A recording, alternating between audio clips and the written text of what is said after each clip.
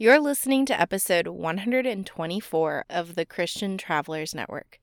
Today's topic is the repentant travelers, based on Genesis 43 through 45.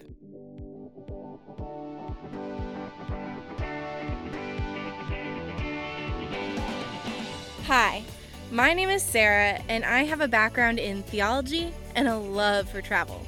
Having visited 9 different countries and served in 5 congregations, I wanted to create an environment that discusses and encourages the overlap of my 2 favorite things, the Lord and travel. And if you have a passion for these things, or wanting to learn how God is such an integral part of our daily adventures, then you've come to the right place. Today's topic is the repentant travelers. Over the past couple weeks, we have been following the storyline of Sarah and Abraham, who give birth to Isaac, who marries Rebekah, who gives birth to the twins, Jacob and Esau. Jacob's name is changed to Israel, and he marries Leah and Rachel, and he has 12 sons. One of them's name is Joseph, and the other brothers team up against him to sell him into slavery.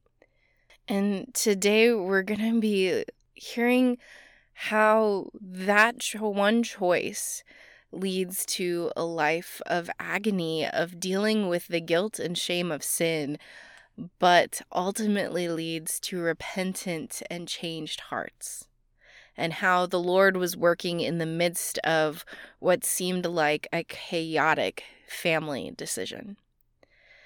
And as travelers, we know that sometimes change takes time. Seeing ourselves walk through different scenarios, we learn and we grow and we encounter different things in our journeys that affect us for a long time. But yet, as Christians, we know that sin is everywhere. It's in our thoughts, it's in our words, it's in our actions, and it's something we daily have to repent of. We daily have to lay it down at the cross.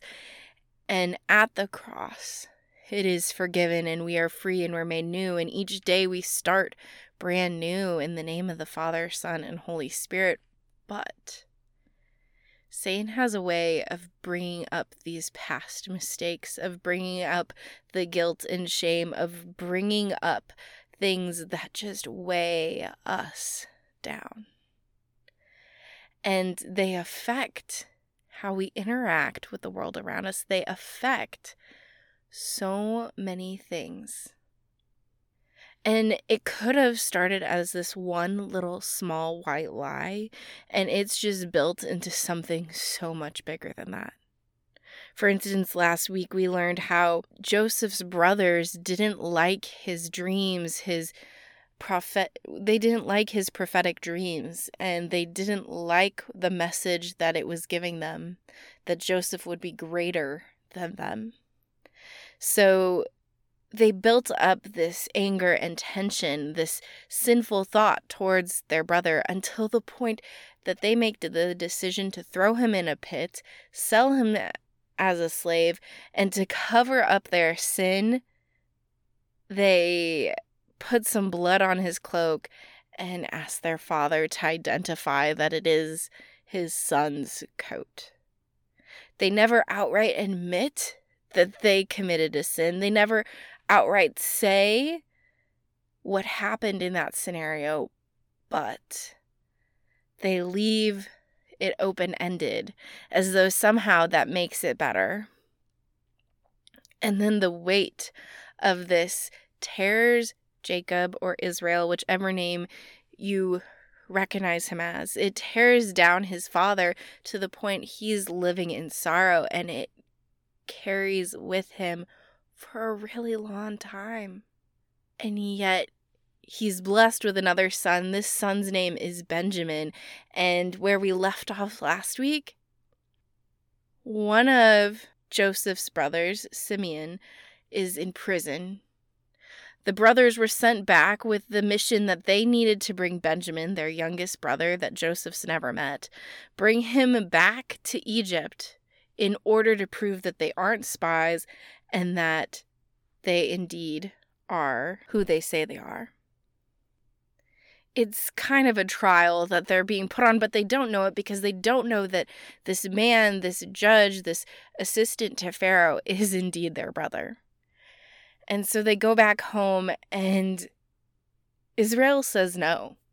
He says, "You will not take away another one of my sons."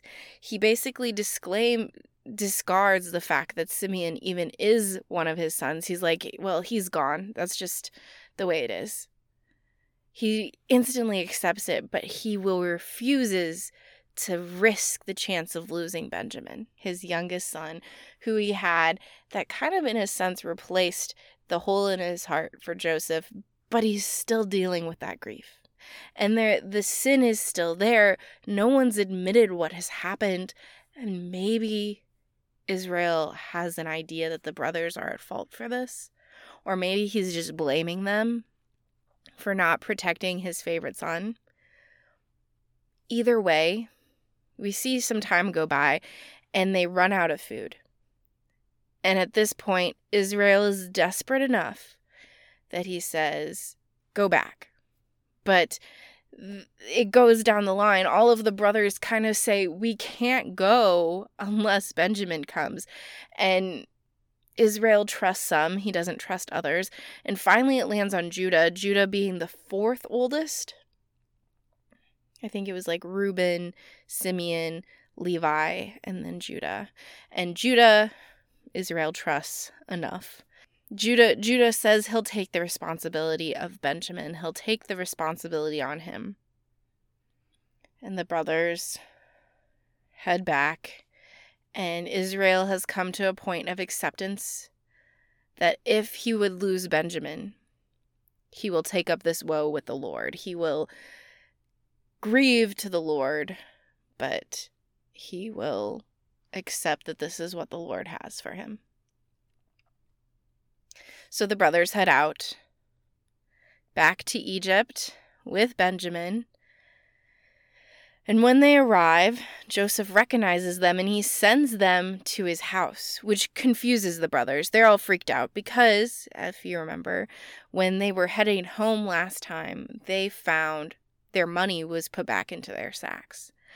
And they think Joseph is going to try and turn them into servants or kill them in secret in his own home. And they don't understand why he's pulled aside. So they instantly go up to the servant and they say, "Our money was returned. We've brought back twice as much this time. We're trying to repent of any miscommunications or misdeeds that happened." And the servant knew the God of their father, which Joseph must have told them about. But he says, "The God of your father has blessed you, and I received payment, so all is well," which basically means Joseph probably paid for his brother's grain and was leading them to this this moment of repentance, of checking if they truly were repentant and would have different actions. So they're here and they're admitting to a sin. That's good. And then Joseph comes in and he sits down for dinner with them. And he wants to see if his brothers are still greedy. So in the custom of that time, Joseph, being a Hebrew, could not have eaten with the other Egyptians. So he has a table separate from the Egyptians' servants that were there. And then he sat separate from his brothers. And so there's 3 tables in this room and everybody's eating. And Joseph's food is kind of used to, he eats some and then the rest gets passed on to the other table. And all of the brothers have been arranged in order of age. So Reuben and then Simeon, which he was brought out of prison. And also, I forgot to mention, when Israel sent them back, in the dialogue that he had with his sons, they made the comment that there had been enough time that had passed since Simeon had been put in prison, since they'd returned home and been told they couldn't go back without Benjamin. Enough time had passed that they could have made at least 2 trips to Egypt and back, which is estimated then that it's been about 2 years that they've left Simeon in prison, 2 years since they were there. So Simeon's brought out of prison, reunited with his family. They're all arranged in order from oldest to youngest, which they're all amazed by. They're like, how the heck did he know? And so they're sitting there and eating, and to test if they're still greedy. Because if you remember, their father treated Joseph with a lot of special privileges. Like he gave him the coat of many colors, and he treated him as a favorite son. To see if they were still the greedy older brothers that he knew, he gave Benjamin, the youngest, 5 times as much food as the others. But they were all just cheerful and merry and happy to be together again, and they were not jealous. So they kind of passed that test of repentance. And so he sends them on their way. Again, he fills their bags with grain. He puts their money back into their sacks. But this time, he takes his silver goblet and puts it into the mouth of Benjamin's sack.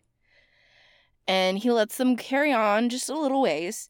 And then he sends his servant after them to kind of scold them and reprimand them for walking off with a cup of divination, which is a fancy way of saying the cup for fortune telling. It was common for Egyptians to put oil inside of a cup and foretell the future kind of thing, which Joseph didn't actually practice, but considering that he set up this test to see of their repentance, of what is going on in their brothers' minds, how they'd handle this situation, he needs something to kind of cover up the fact that he was testing them. So if he practices divination, then no wonder he could tell the future, and therefore he knew that this would happen. So the servant runs after him with the authority of Joseph given to him, so he can scold them, he can reprimand them, and he can bring them back.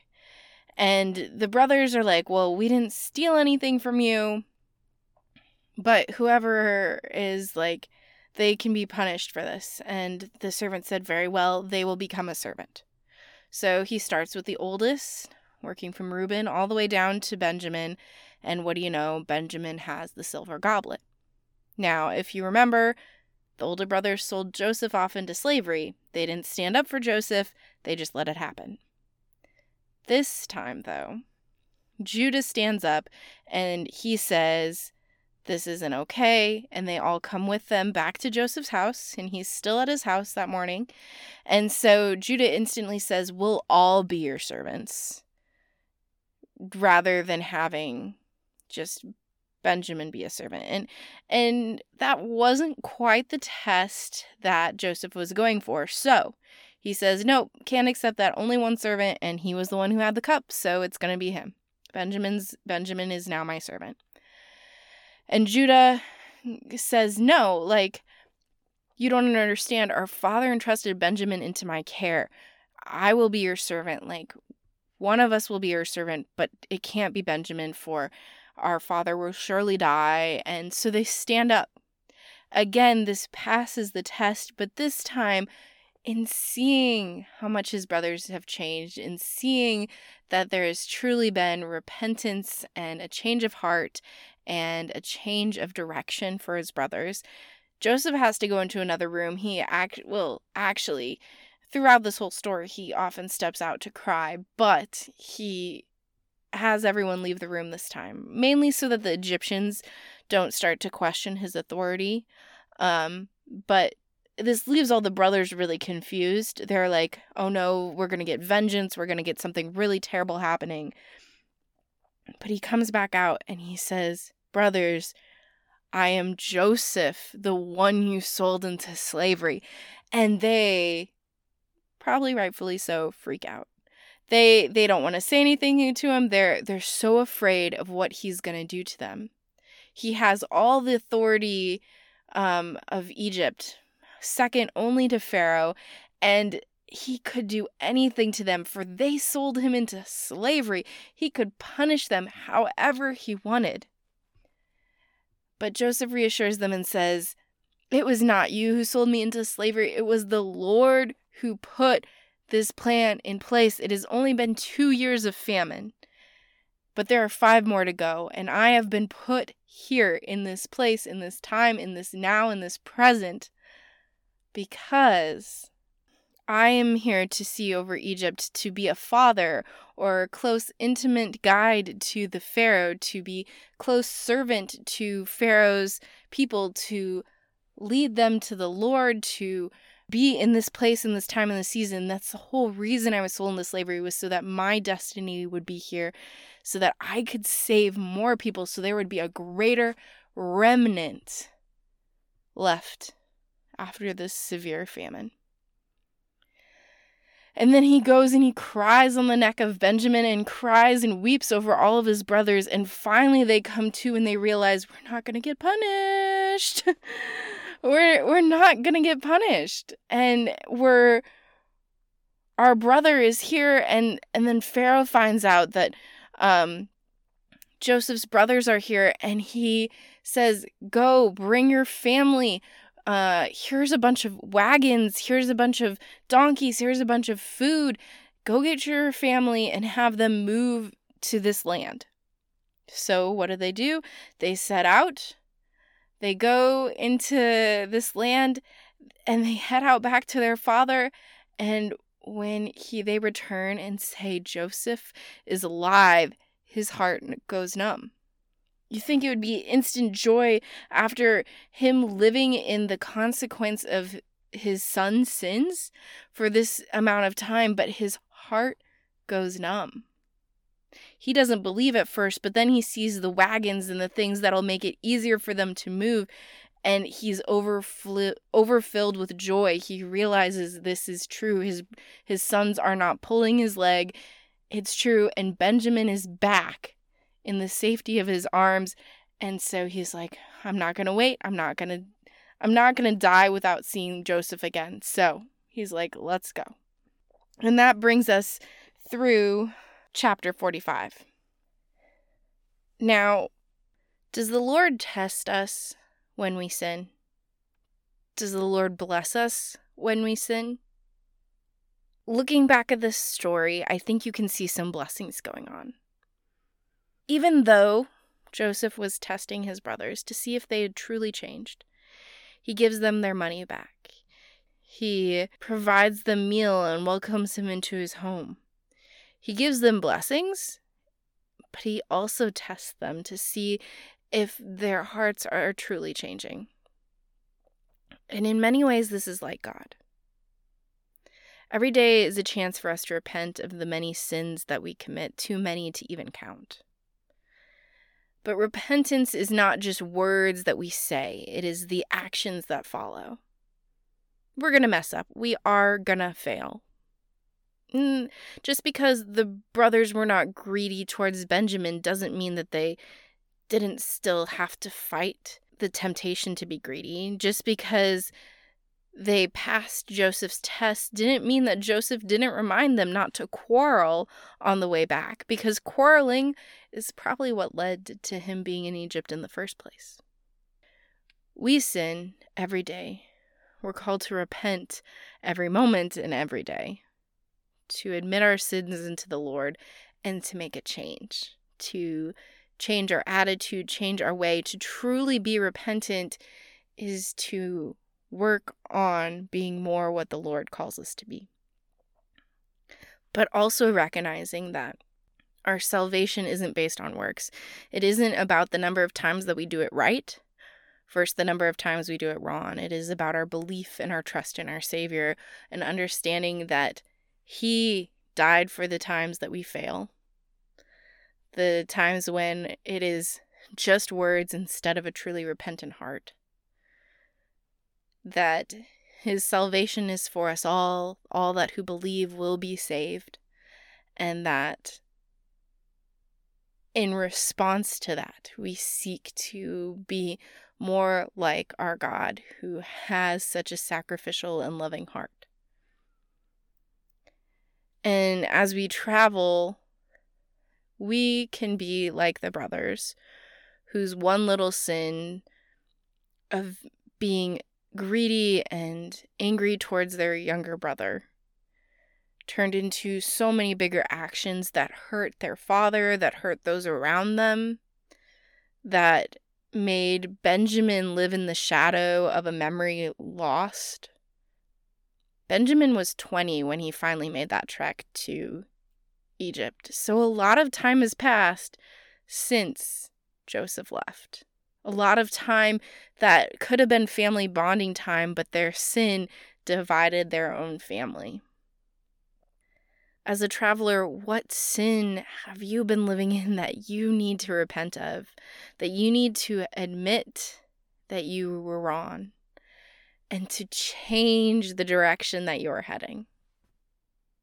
I think of all the amazing places in this world that we could visit, that we could travel, that the Lord could take us to. But then I also remember what Joseph said, that he went through being a slave to Potiphar, to being thrown in a jail cell, to being forgotten in that jail cell, to foretelling Pharaoh's dream, to being the second in command. And in that process, he could have fallen into the temptations, he could have turned away, but he acknowledged God's hand in his journey. He acknowledged that, yes, there was sin, yes, there were terrible things that happened, but God had me on the path that he wanted me. And can you say that about your own life right now? Maybe you are in one of those dark places or in one of those confusing things that you just don't see God's hand. But can you acknowledge what God is doing, even if you don't fully understand it? Right now, I'm really struggling with X, Y, and Z, but I know God's mercies are new each morning. I know that God is working on my heart. I know that there is something good coming because the Lord is my shepherd. I shall not want. It's not easy. It's not easy declaring that God has put you where he needs you when you aren't sure that you want to be there. It's not easy to say that God has put you where he wants you when you know that the sins and mistakes of others has gotten you there.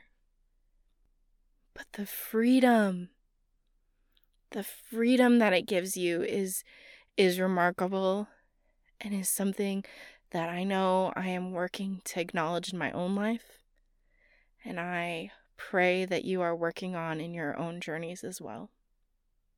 So would you go ahead and pray with me, and let's lift up these thoughts to the Lord. Dear Lord, I lift up these travelers unto you who come to you in the middle of messes. The messes of those around them that affects their lives, the mistakes that they've made and hurt, and the ways they've hurt others. These burdens that they carry with them, the uncertainty of the future and the confusion of the past. But we look to Joseph and the certainty he had in where you led him to. And we ask that you give us that sort of clarity, that sort of knowledge and understanding in our own lives. And as we travel through life and as we travel to destinations unknown, that we may go with repentant hearts, seeking to learn and grow in reflection of you. In your name we pray. Amen. I have one more thought and question for you guys before I conclude today's podcast. But before I do, I want to invite you to support our podcast. And 3 ways that you can do that are by subscribing to this on your favorite podcast listening platform, sharing this with a friend, and leaving us a review. Those 3 things can be a huge help. And if you're looking for other faith and travel resources, I encourage you to head to our website and subscribe to our weekly email. There you can get other useful tools. And of course, we have an important retreat coming up in Punta Cana this January. And I am praying that the Lord fills it with amazing Christians who are looking to travel and explore the world and to grow in relationship with the Lord and with one another. And if you feel like the Lord is calling you to travel in Christian community, then I encourage you to head to our website, christiantravelers.net/punta-cana. There you can find out all of the details. And of course, our early bird fee cutoff date is September 25th, so don't miss your chance to sign up now. But in closing thoughts and questions, something for you to ponder this week. What is the Lord calling you to repent of? What is He calling you to change directions and heart with? And how are you going to apply that to your week? Take a moment to visualize that and imagine that. And better yet, go ahead and get those thoughts out of your head and onto a page. You can either email them to me or message them to a friend, but get them out of your head so that you can start to put them into action. Until next time, safe travels and God bless.